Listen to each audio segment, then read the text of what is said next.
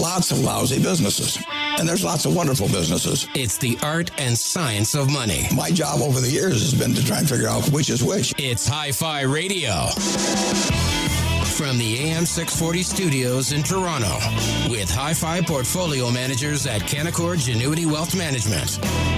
Here's Wolfgang Klein and Jack Hardle.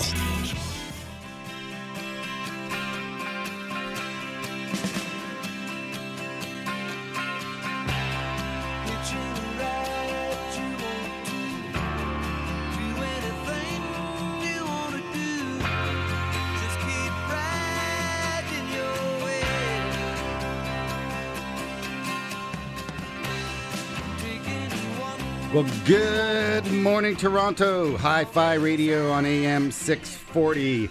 You've been listening to Lovin' You Ain't Easy by Michel Pagliaro, of course, from Montreal. And on the phone with us in Montreal is Canaccord Genuity's portfolio strategist, Martin Roberge. Martin, welcome to the show. Good afternoon, everybody. Good afternoon to you as well. Martin, tell us on a Friday afternoon, of course the show is airing Saturday here, but on this Friday afternoon recording here with you, what is taking place in the office in Montreal? Right now? Yeah. Well, it's very busy because, as you know, we are celebrating in Montreal the 375th anniversary. So it's crowded with tourists. Even though the weather is not that great and probably as bad as it was in Toronto yesterday, you see a lot of people walking around in the streets and enjoying the various events that are promoted by the City of Montreal over the weekend. So pretty busy and a lot of atmosphere. A lot of fun. 375 years. Would never have guessed. Congratulations. It sounds like a wonderful celebration. So with the Canadian dollar being down here, what is it, around 74 cents, are you going to be seeing a lot of American tourists coming up? Yes, and this is basically what we're seeing all over the place. And actually, I was kind of shocked. Like this morning, I went to see a client, and somebody was walking out of a hotel and he was like asking the valet person to get his car, and he tipped him by giving $10. So obviously for him it's not that much now, but I was just surprised to see how many Americans are around and are spending money in the city right now. And it's not very often that you can enjoy like a 25% discount. And also don't forget, most of the hotel rooms, the food is already a lot cheaper than elsewhere in the world. So 75 cents is obviously a great marketing vehicle for the City of Montreal. So the weak currency is obviously good for tourism there, as you said, Martin. How about your projections? Is it going to continue? Are we going to see more weakness, or do you expect some strengthening in the loonie in the weeks and months to come?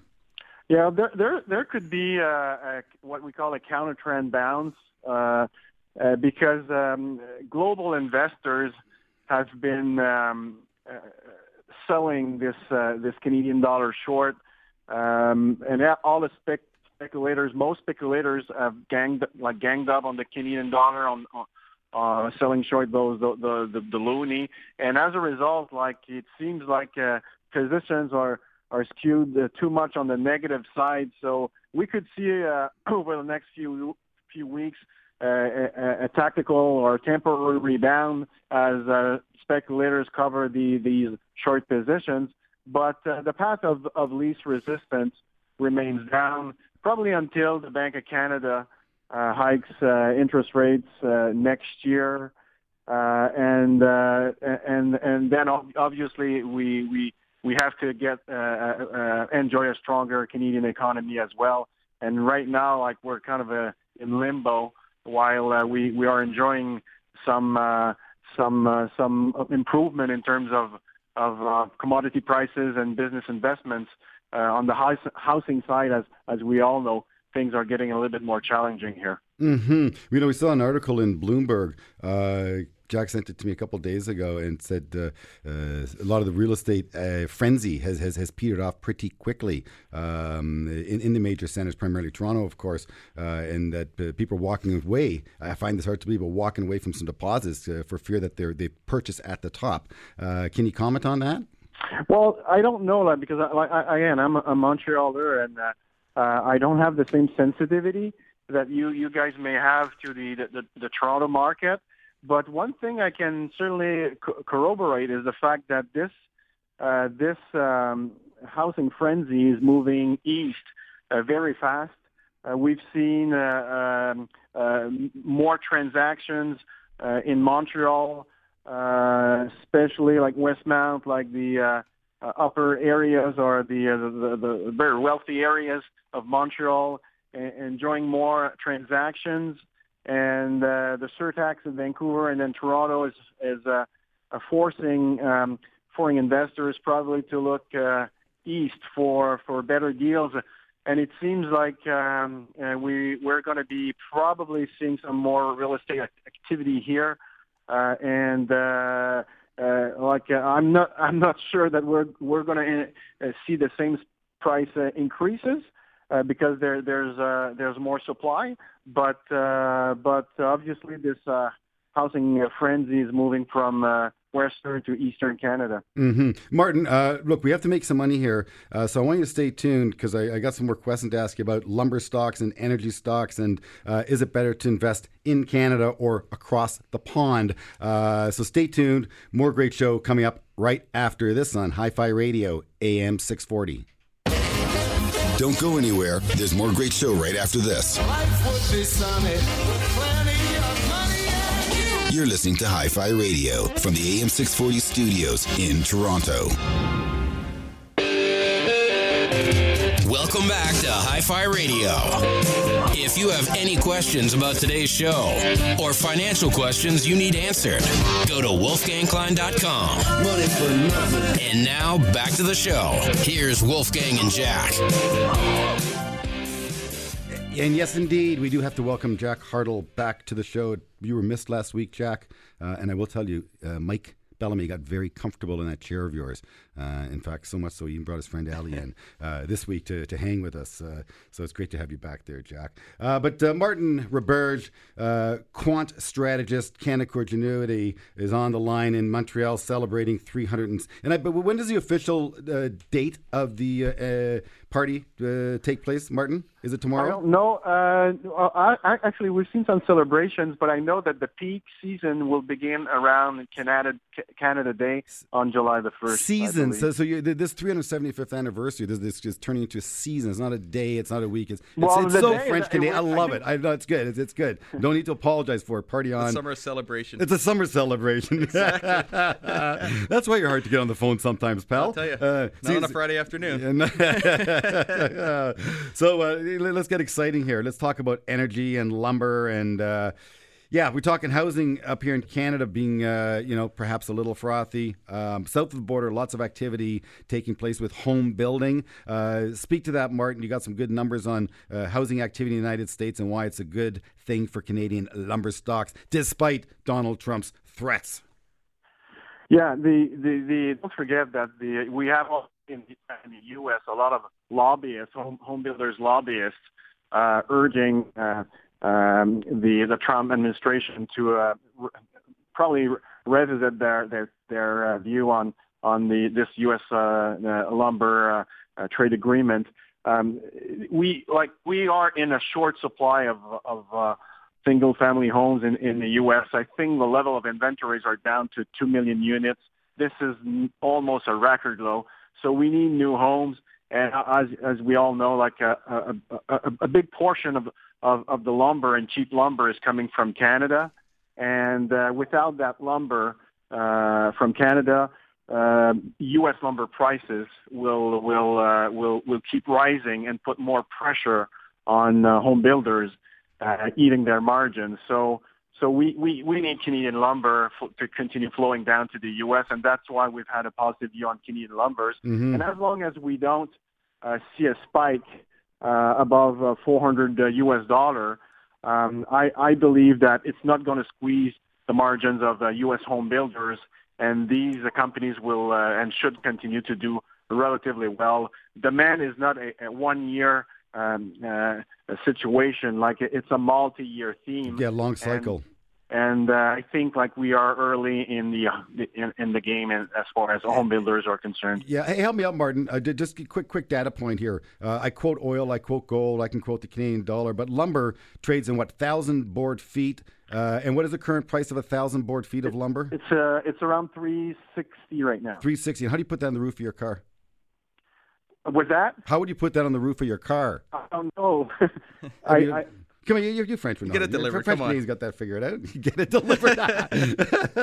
Could Uber do it? I don't know. I wonder if Uber could solve that problem. I'm sure they got a truck. Yeah, sure. Well, you need a few trucks probably.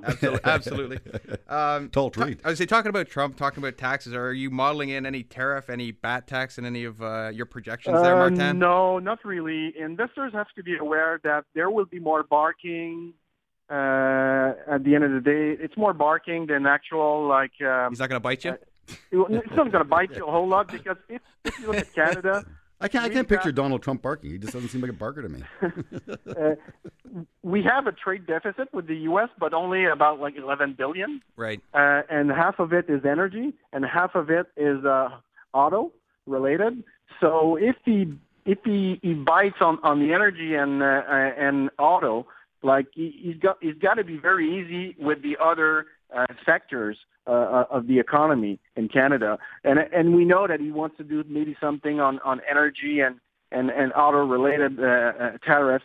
But outside of that, like we're not like Japan, Germany, and China, which represent 80% of the U.S. trade deficit. So we're very small in the whole scheme of things for U.S. So I don't think that he's going to bite a whole lot when it comes to setting those border tax and adjustments. Mm-hmm. That's a string. In terms of auto, let's stay on that theme now, Martin.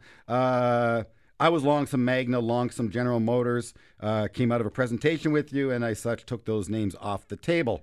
So again, explain to the audience where you believe we are in the auto cycle and why, although auto stocks look very cheap, trading at 6-7 times earnings, no matter which ones, Honda, Volkswagen, you go down the list, these auto stocks are trading at very, very low multiples. Yeah.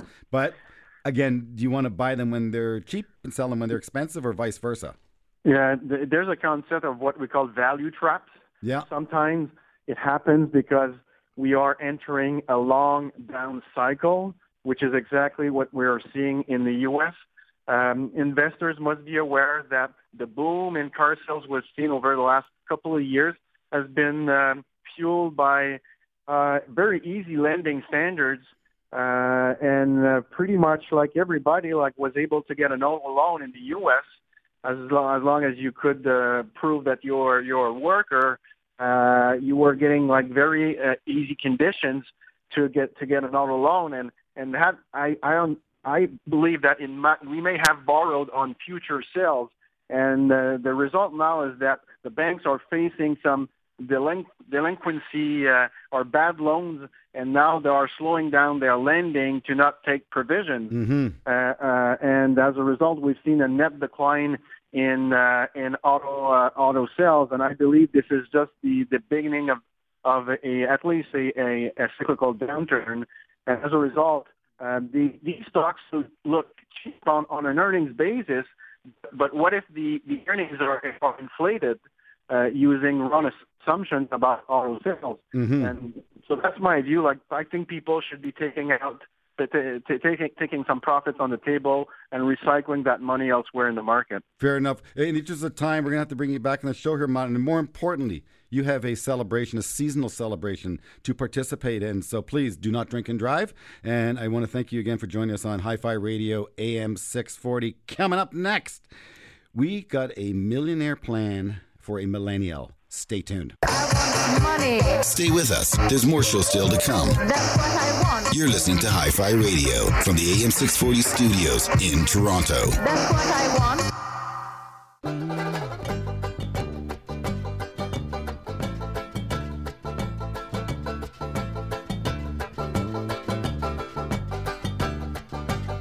Well, I'm on my way to the shines her light on the city nights. And I gotta catch a noon train. I gotta be there on time. Oh, it feels so good. Welcome back to the show, Hi-Fi Radio, AM 640, a little sweet city woman by the Stampeders. And the purpose of the music, of course, is for our very good friend and millennial, Allie Adams. Welcome back to the show, Allie. Thank you, Will. Thanks for having me. So we brought along, of course, Michael Bellamy to present the plan. We need a plan for Allie. And, of course, Jack Hartle has some wonderful input on the plan. $1 million plan, Allie. I think Jack part's going to be a lot of fun. So anyway, so let's go. So look, Allie, you're on the show last week. We chat in the office. You said, Wolf, how can I become wealthy and how can I do it? It's tough. I live in a big city. My rent's so expensive. I have trouble saving money. And I need some new shoes. And I like my shoes. So can I do it, Wolf? And I said, you can, but it's going to have to be some sacrifices. So Mike worked very hard, hours on end, crunching numbers, tumbling numbers, going through your budgets and all of your personal belongings just to find out how you can do it. So over to you, Mike. Yeah, so we started to look at, there's kind of a multi-step thing. So we looked at first cash flow and looked at current savings. So we ran a current plan based on Allie's current savings to see when she would become a millionaire. And based on current savings, we put in a few factors. We had a 7% return rate on investments. We increased her current savings by 4.5% each year, assuming income increases as she goes and along. How much a month or per annum? Dollar-wise? About $100 a month right now. Saving $100 a month? Yeah. Okay. So factoring in all those things, by Allie's age 65, she essentially became a millionaire at that point. By saving $100 a month? Yep. At 7%. Increasing by 4.5% each year. And so in the final year, how much would you put in? Mike, do you have that number? I do not have that About number. a couple $100, probably $300 in the end. Yeah. Right? So by age 65, she had 1.83. $100 a month. Yeah. How simple is that? Easy You peasy. can panhandle that money, Allie. I can panhandle that in about 3 hours. You got a squeegee? This is not hard. We're doing a show. Jack, what do you have to say about this? Well, I mean, you can look at it, Allie, and see opportunity. Yep. Right. But it's a challenge, right? It's not easy to save an extra $100, is it? I think it would be easy. Okay. So where are you going to find the savings? Perhaps I will eat out less or take Ubers less. I take a lot of Ubers. Okay. Bring your lunch to work? That's probably a bit of a stretch, Jack. Michael, sorry, you're saying all she has to save is $100 a month? Yes. Not on top of that. That's it. Which she could do easily by bringing her lunch in. And you can day. spend everything you make, basically. Perfect. So this is not... So now, but if we got real about this, Allie. Yes. I mean real about this. Not $100 a month. Come on. No, if we got real about this, if we, relocated you perhaps into the beaches, as opposed to you living in the core. The beach is a nice area. It is you very could nice. probably save $300, $400, $500 a month. Your square footage may probably be the same, but it may not be on the same level. Yeah. But it doesn't have to be a basement. I know you got visions of basement apartment, Allie. I will don't not know. live in a basement. You're a tall lady. You'd probably bang your head a bit. Exactly. See, I can do it. I'm short. I could do basements. Not too short. 6 foot. I could barely get through. But can you? So if we save $500 a month, Michael, I guess you multiply the number by 5, she becomes $5 millionaire. Well, even if you look at going back to the lunch thing, you do $10 a day. That's almost $2,500 a year right there you spend on lunch at work. There is a moral to the story because what makes this work for Allie Adams is she's young. Right? Allie is a young millennial. If Allie were to come to us at age 60 and say, okay, guys, I want to start saving $100 a month to 65, you got a problem. So I'd say that the most important thing, Wolf, is the fact that she just has to get started. I think that's what you're saying, right? You're young, get started. Get started early. Absolutely, you have to correct. You must start young. I started when I was 23. As soon as I left university. The university. market's expensive right now. It doesn't matter. The fact that she's going to dollar cost average in over the years, the fact that you're saving, you actually want the market to fall as long as you're buying good quality assets because they're going to appreciate over time. You just buy good quality assets on sale. You like sales, right, Allie? I love a good sale. That's good. But that is true. The thing about real estate, Allie, you buy a house today. That is the price. You put the pin in the entire investment because you're going to buy one house. You're not going to buy 10 houses. Perhaps you do over time. But that is the price. Whereas when you're buying airline stocks, for example, you can dollar cost average. You buy 50 shares this month, you buy another 50 shares next month, et cetera, et cetera. And so the same with the broad marketplace. So if the market falls by 30%, which it will do at some point down the road, continue to invest. And that's where people make the big mistakes. This is where retail blows it. They tend to buy at the top and sell at the bottom for fear and for psychological reasons, which are very, very deeply rooted in behavior finance, and more importantly, just the way the markets work. So as rational as markets are, we bring analysts on to talk about income statements and balance sheets. My friend, psychology supersedes all that when you know what hits the fan. That's very true, Wolfgang. And the fact that you look at the markets, if you're buying a broad basket of diversified assets, good quality assets, I think you mentioned earlier in the week, over a 10-year period, that broad basket has not fallen. No 10-year rolling period where you lost money in investing in equities. So Michael, what else can we do for Ali? Like we turn into a millionaire by being a. Could you be a squeegee kid to become a millionaire? It's unbelievable. So what else can we do for Ali? So we started to look at some other options for her. So we, talking to you, Wolf, we decided, let's see what it looks like if Ali did lower her rent to say $1,000 a month. This is gonna be great in the beaches, of course, in a basement. So at this point, we'd had her saving $1,000 a month. Oh boy! So everything was the exact same. Mm-hmm. Still the 4.5% increase each year, 7% return on the investments, and essentially by age 50, Ali was now a millionaire. 20 years. 20 years. 20 years. The first million's your hardest too, Wolf. And the first million is your hardest. The second. And when would the second one arrive, Michael? Yeah, so that right to that fact. By age 60. Or no, sorry, by age 58, Ali was at $2 million. So at age 50, she had a Milski. Yep. 58, 2 Milskis. And by 65, $3.7 million. And is she still living in the basement apartment? No, she's out of the basement apartment. Now of she course owns the house. Yes. Right? She probably owns a couple houses at this point in time. Exactly. And big closets, lots of room for some of your items. Juice, yeah. And going back to the last show, too, we were talking about compounding. It's when you're looking at the numbers. So by Ali's age 40, she's up $177,000 over the other plan. Mm-hmm. By age 50, $636,000. Age 60, $1.7 million. Unbelievable. Ali, we knew you could do it. Honestly, this is great. Isn't this great? Are you going to execute the plan and save $100 a month? I've already started, Wolf. Ali Adams, my friends, Hi-Fi Radio, AM 640. Warren Buffett has loathed airline stocks for 100 years.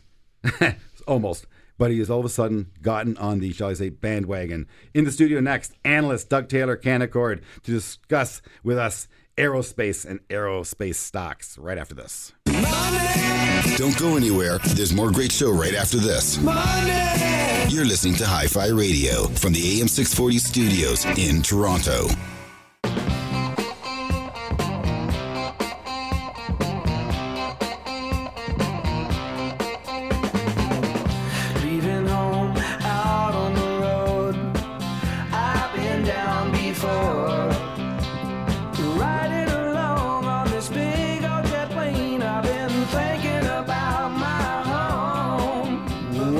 Back to the show, Hi-Fi Radio, AM 640. Going to talk airline stocks. Doug Taylor, analyst, Canaccord Genuity Wealth Management. Thank you very much, Doug, for joining us. Thanks for having me on the show. Yeah, so aviation. As a little boy, I was fascinated by flight. I wasn't a big guy. I didn't play football. But I did make airplanes, model airplanes. I was fascinated by them, little propeller ones, little .049 type of fuel you put in them, spin them, made a lot of noise. Lots of fun. My kid plays hockey up at Scotia Pond. De Havilland Air Base. Again, lots of history up there. In the neighborhood where I grew up with in Toronto, I just knew a lot of parents who worked at De Havilland. And just wonderful, wonderful history in not many sectors of the Canadian economy, but aviation is one I think Canada absolutely nails. Look, history of aviation in Canada begins with the first manned flight in a balloon at St. John, New Brunswick, 1840. Like, this is good stuff. Absolutely. Yeah. So now Warren Buffett has dissed airline stocks for many reasons, and I've actually been in this camp for a long time. Tough business, expensive. The airplanes are worth what, $300 million for that new Boeing airplane. $300 million to buy. $300 million. Ali, our millennial, wants to get to $1 million, $100 a month. He'll do it for her. But lots of capital involved. Fuel prices, huge part of the equation. So boom bust. In a good economy, the sector makes a lot of money. In a bad economy, it's hurt a lot of investors time and time again. So tell us, why is now the time, and why are these airline stocks doing so well, and why is now the time to continue to remain long airlines? Yeah, well, absolutely. I mean, I think everyone's seen, as you say, Buffett investing significantly in not just an airline, but really all of the major U.S. airlines, at least the network airlines. And I think, what he's seeing and what we have seen in over the last, I guess, this cycle. I mean, first of all, the stigma around airlines negatively really stems from, I mean, you look back over the last 20 or 30 years, you seem, when it was going well, it was going very well. But when it was going poorly, you're looking at insolvency and Chapter 11 bankruptcy. And what we're at now is, I think, the investor or the management of these airlines is much more focused now on returns through the cycle and on being profitable even in an economic downturn. They're trying to smooth the business cycle. They're trying to smooth it out. A lot more focus on, and not to get technical, but returns on invested capital, things like that. And I think if you've been on an airplane recently, you've seen some of the things that they've done to squeeze a little bit more out of, each aircraft in terms of the number of seats. Things like I heard Ryanair once asked the association if they can remove the seats and allow passengers to stand. I kid you not. I think they want to take out the windows too. No joke. They talked about removing or charging people for the bathroom. Yeah, oh, no joke. And they're that. I mean, that's what we call an ultra low cost. Talk about a captive audience, eh? That's a model that's referred to as an ultra low cost carrier model, and it is one that's been very successful. But essentially unbundling the entire air travel experience, and then layering on, you've got a rock bottom fare. I mean, sometimes it costs you less to fly from London. Oh, you want to wear shoes on this flight, so that's going to cost you an extra $3. Yeah, or it costs you more to take a cab to the airport than it does to take the flight to the next country over.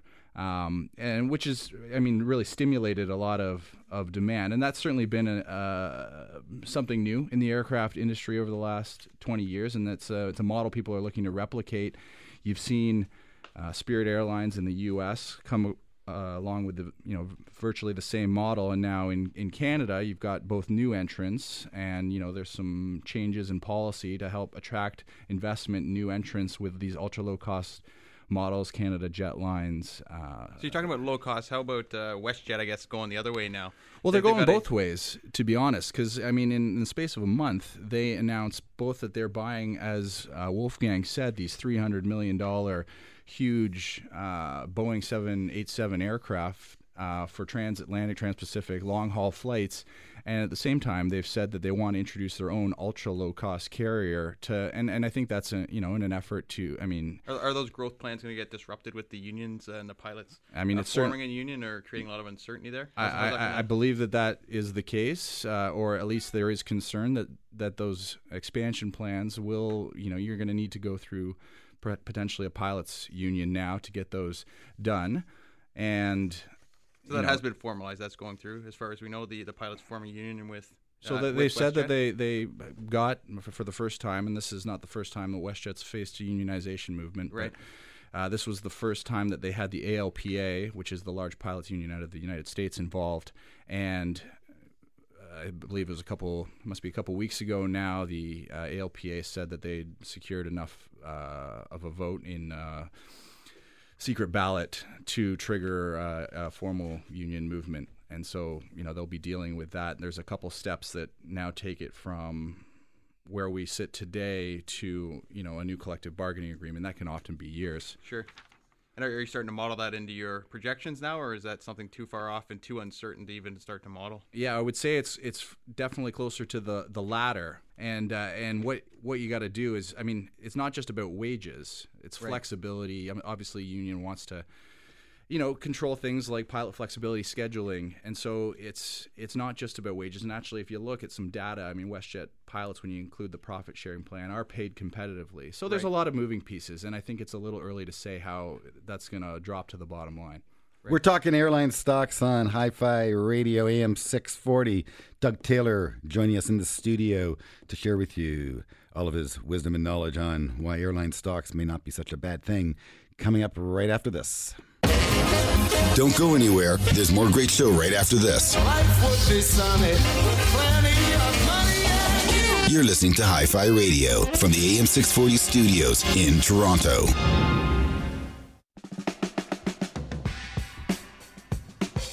For the love of money. Hi-Fi Radio with Wolfgang Klein. Talk Radio AM 640. Welcome back to the show. Hi-Fi Radio, AM 640. Doug Taylor, analyst extraordinaire, Canaccord, covering the airline stocks and a few other very, very interesting companies like McDonald Detweiler. But I want to stay on the airline theme just for a little bit longer. You know, the stock market, Doug, trades at a earnings multiple, a PE ratio of around 17 times. Airline stocks trade at a PE ratio of about 4 times. There is a big delta between those two valuations. So the automotive sector I ran away from, value trap. Is this perhaps a value trap? You know, trading at 4 multiple? Something's up. Like, why are they so cheap? Are they just that much hated? I think it is about them starting to appeal to a broader group of investors and people gaining confidence that the earnings profile in a year like this year, where oil prices are low, is, you know, somewhat sustainable, even if oil prices moved higher or the economy softened up a little bit. What percentage of their costs is fuel? Well, at this prices, I'd say it's about a quarter of the operating cost. 25% of their operating cost is fuel. Yes. But, you know, when you're talking about $100 barrel, it's up to a third. How good of a job do you think the airlines do at hedging their fuel? I think they do a good job, but you know that space better than I do. Yeah, well, it's an interesting topic of discussion because when oil was up in the triple digits, airlines had very little hedging, and they only really started hedging when it was low, which is, you know, counterintuitive. Of course. You would think you want to, you know, buy low, sell high. So, and Canadian Airlines in particular, I mean, you've also got some natural hedge. You got to, you know, the Canadian dollar is tied to the oil price. The economy is, particularly for WestJet, tied to the oil price. So there's some natural hedge there. WestJet doesn't Correct. hedge. So oil goes up, Canadian dollar goes up. So Canadian Airlines have a natural hedge. American Airlines don't.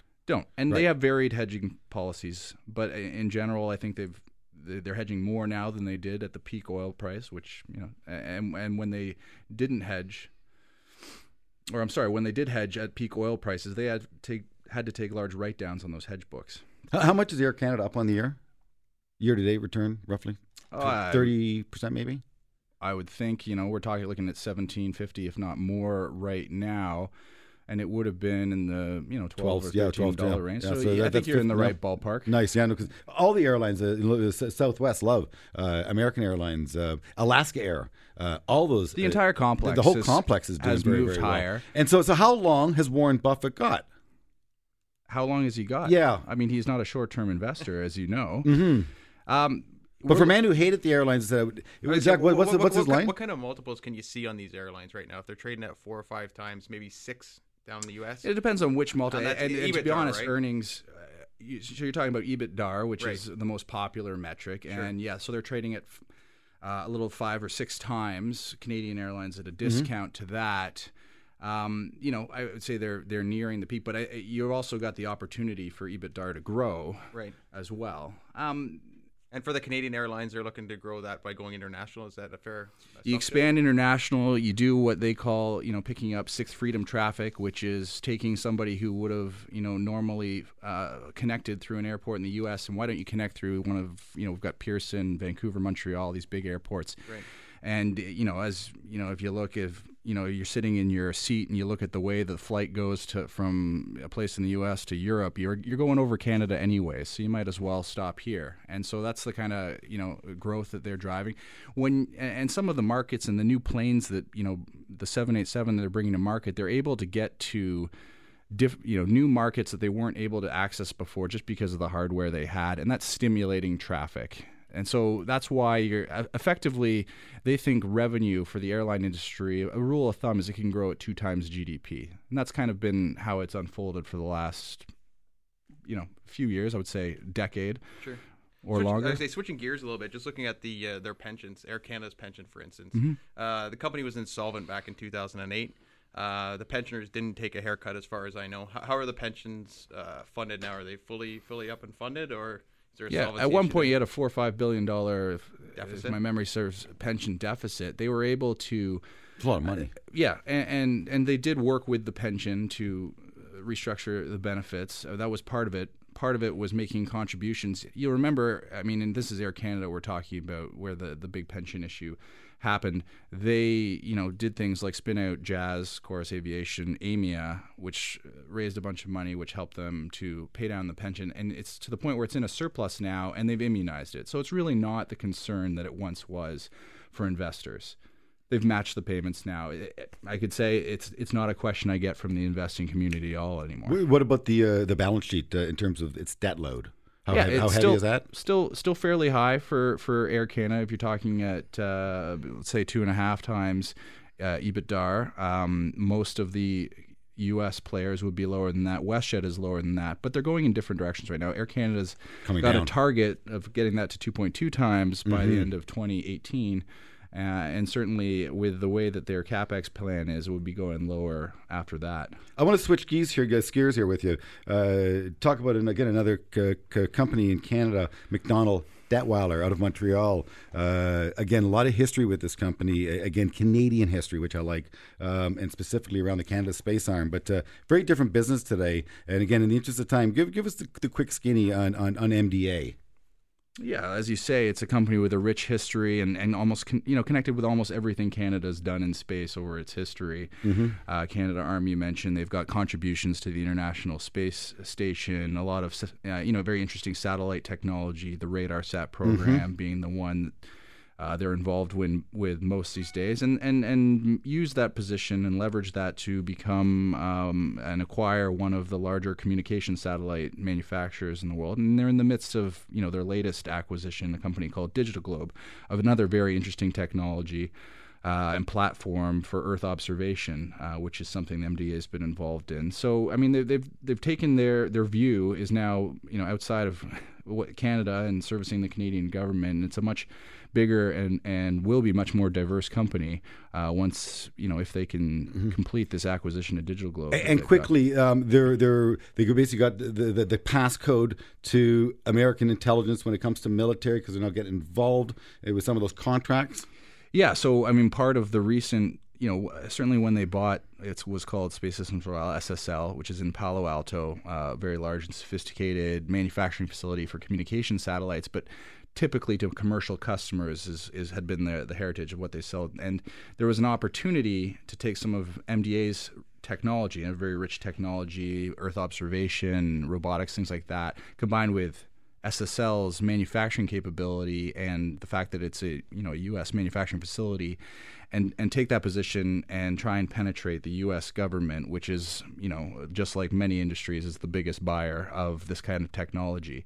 And so they've had to make some changes around holding companies, proxy boards, things like that, and they're just at the end of doing that now, in hopes of starting to penetrate and get into that flow of classified government satellite works, that kind of thing. Good for them. Doug, it's been a real pleasure having you on the show. I want to thank you for joining us on Hi-Fi Radio, AM 640. Coming up after the break, Ron Meisels, Phases and Cycles. He's going to teach us a little bit more about my friend Elliott Wave right after this. Money! Don't go anywhere. There's more great show right after this. Money! You're listening to Hi-Fi Radio from the AM 640 studios in Toronto.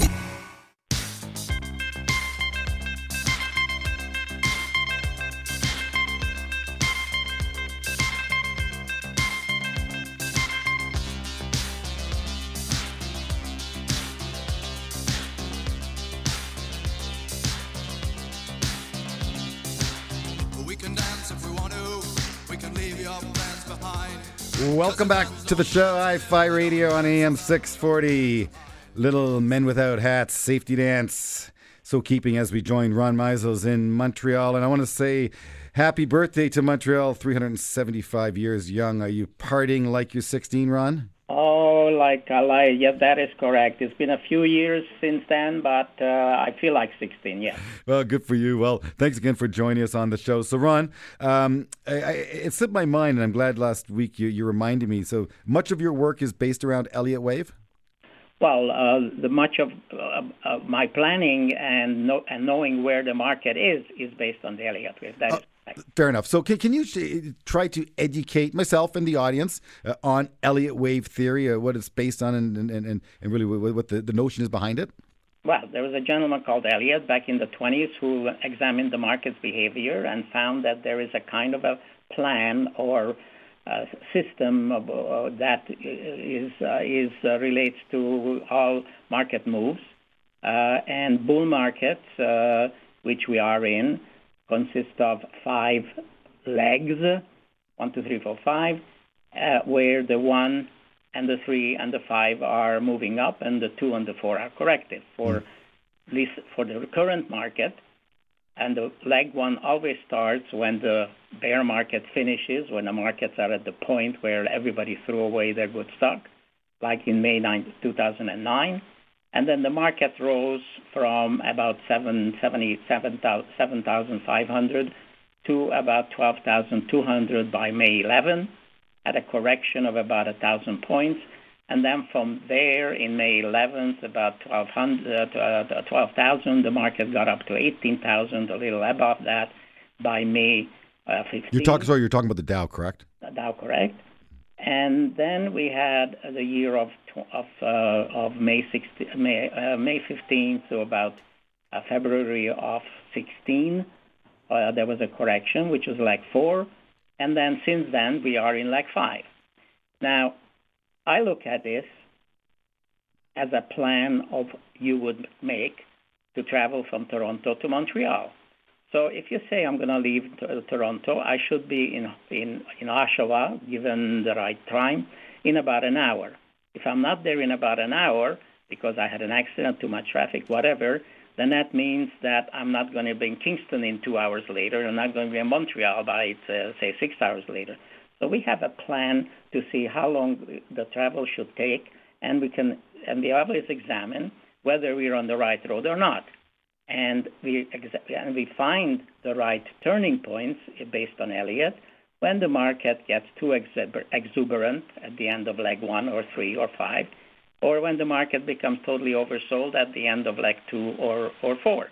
Mm-hmm. So based on these phases, which one are we in right now then?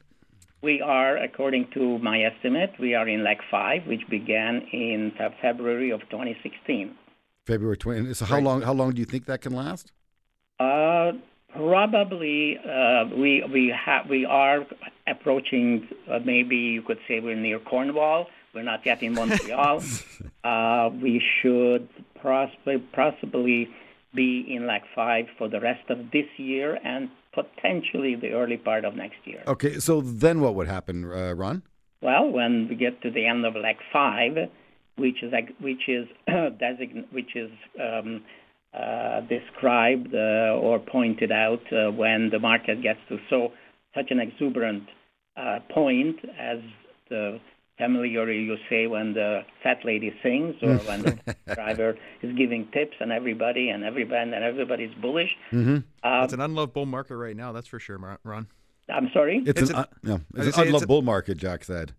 We are not there yet. Yeah, we're not. Look, Ron, we're going to keep bringing you back because I want to learn more about Elliott Wave. You think very differently from the other strategists and technicians that I bring on, and that's why I like you. Ron Meisel's Phases and Cycles, a real pleasure, and I want to wish you a wonderful weekend. I want to thank my good friend DJ Lazy Ray for setting up the tunes for Hi-Fi Radio today. Fantastic production work, Luke Cameron. Real pleasure to have you on the big board, and of course, Jack is back in the saddle. Oh my good Lord, Hi-Fi Radio is back at it. Folks, have yourself a great weekend. We got another great show coming up for you next week. Don't forget to tune in, and thank you. You've been listening to Hi-Fi Radio with Wolfgang Klein and Jack Hartle, portfolio managers at Canaccord Genuity Wealth Management. For questions about today's show or any money questions you need answered, email Wolf and Jack at wolfgangklein.com. For the podcast of today's show, go to 640toronto.com. New shows every week. Hi-Fi Radio, for the love of money. We'll see you next week.